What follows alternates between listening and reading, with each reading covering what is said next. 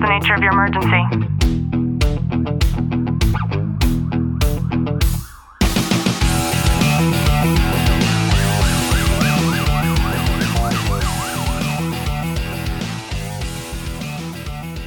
Welcome back to the Tactical Living Podcast. I'm your host, Ashley Wilton, joined by Detective Wilton. Clint, how are you? I'm good. I have a really cool... I'm all about analogies, I think, these last few episodes, and I have a really cool one today. I've titled today's episode, Outrunning the Demons, Maintaining Mental Health in Law Enforcement. So just sit back, relax, and enjoy today's content.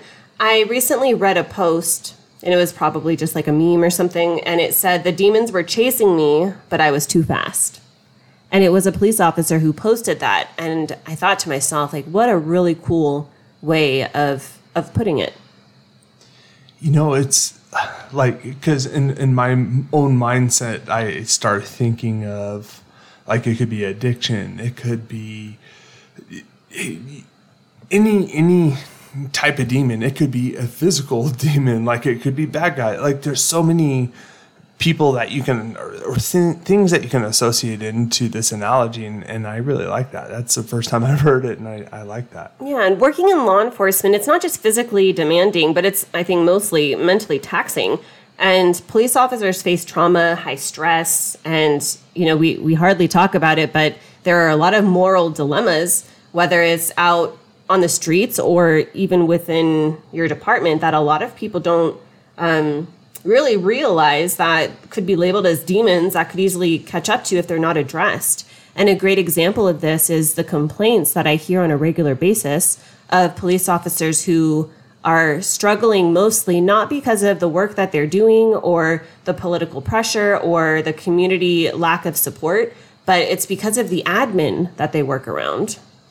You know, and I've experienced that within my own career, and it's something that it can be extremely taxing on you mentally.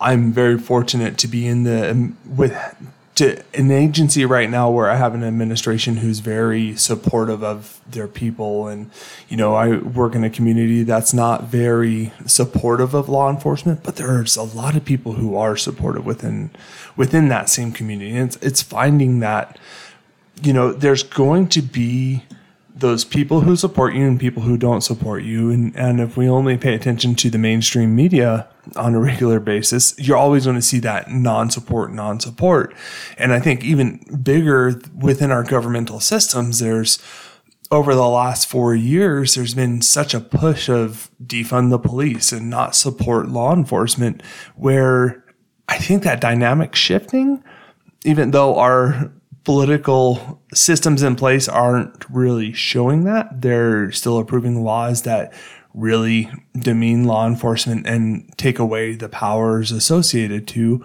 But I think that's, like you said, where the admin comes into play to, you know, fight for their troops. They should be going up to the government and saying, fighting the state assembly, fighting the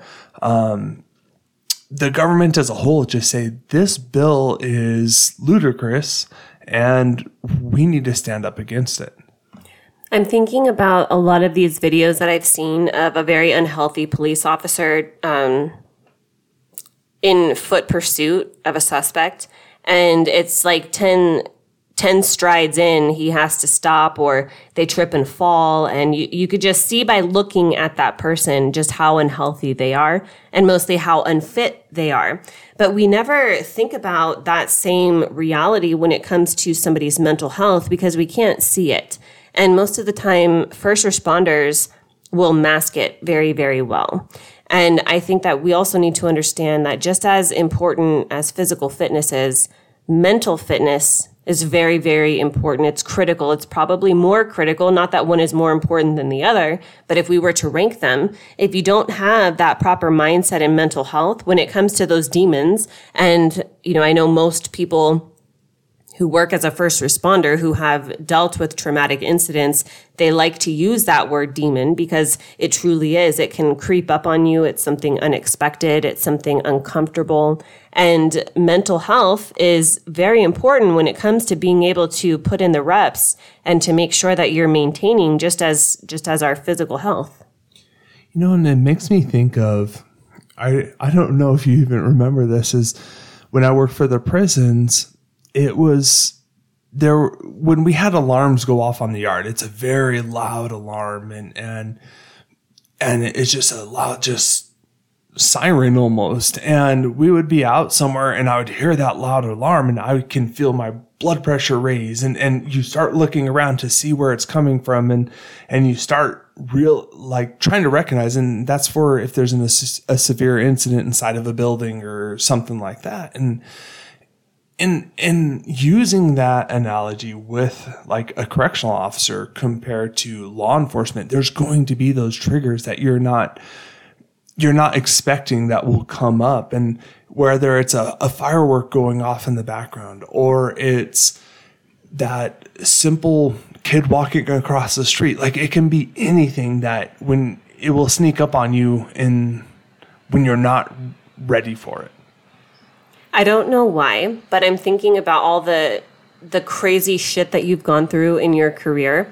And I'm thinking about that unexpected thing that could come up. And it doesn't always have to be something traumatic. I'm thinking about you stumbling upon a call or a female, or even out in the world, not even on duty, who's giving birth. Oh, I know. Like that would be your like, oh fuck, kind of. What do I do here?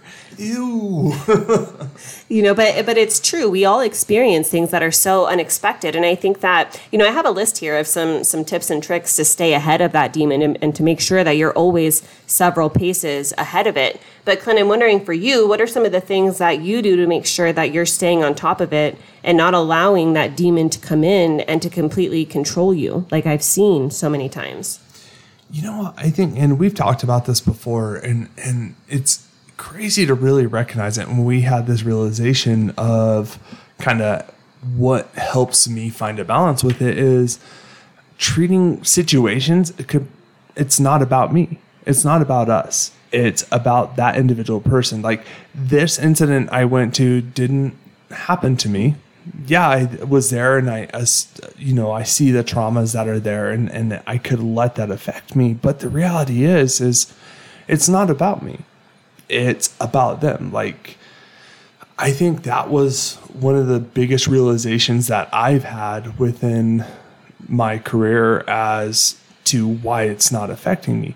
There are certain things that will come up where you start, like I've tried racking my head on, say, some of the traumatic incidents that I've been to see how it affects me. Like, and that could be another tactic that is used is, okay, let's think about those traffic collisions, those shootings, those stabbings, those kid deaths. Like you go through that whole like Rolodex of calls for service that you've been to and see, okay, how is that making me feel in that time? And you're not reliving it. You're recognizing in yourself of how it's making you feel. I'm like, okay, so that one made me feel a little bit different than this one. So maybe there's something to there. It's not affecting you negatively per se, but there is a noticeable difference in your body and in your mind about thinking about it.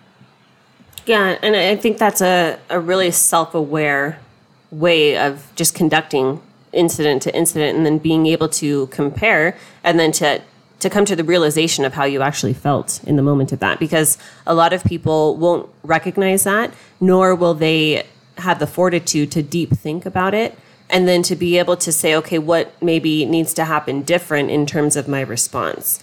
And we talk a lot about the threshold. We all have a threshold of tolerance when it comes to different traumatic events, which is also something to be able to be aware of. And I think, Clint, for you and I both, we have very high thresholds when it comes to just our trauma response and our capabilities when it comes to facing traumas. And so some other really generic things that we could do that should be common sense and they should be daily practice, and yet there are those things that people just put on the back burner is, of course, physical exercise, moving your body. And that doesn't mean that you have to go spend hours in the gym. It doesn't even mean that you need to have a gym membership. If that means you're going outside and you're cleaning the yard, or you're inside and you're vacuuming the house, having something that you're doing to where you're actually moving your body every day and then doing that every day. And I also think it's important for everybody to have hobbies or interests, things that they like to do on a regular basis, especially if they involve other people.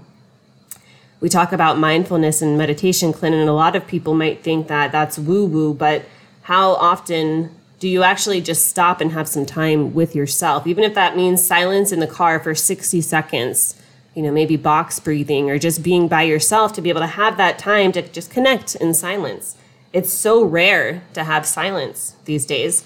And if you need professional counseling, I just so happen to know a really good life coach who's also a trauma recovery certified specialist.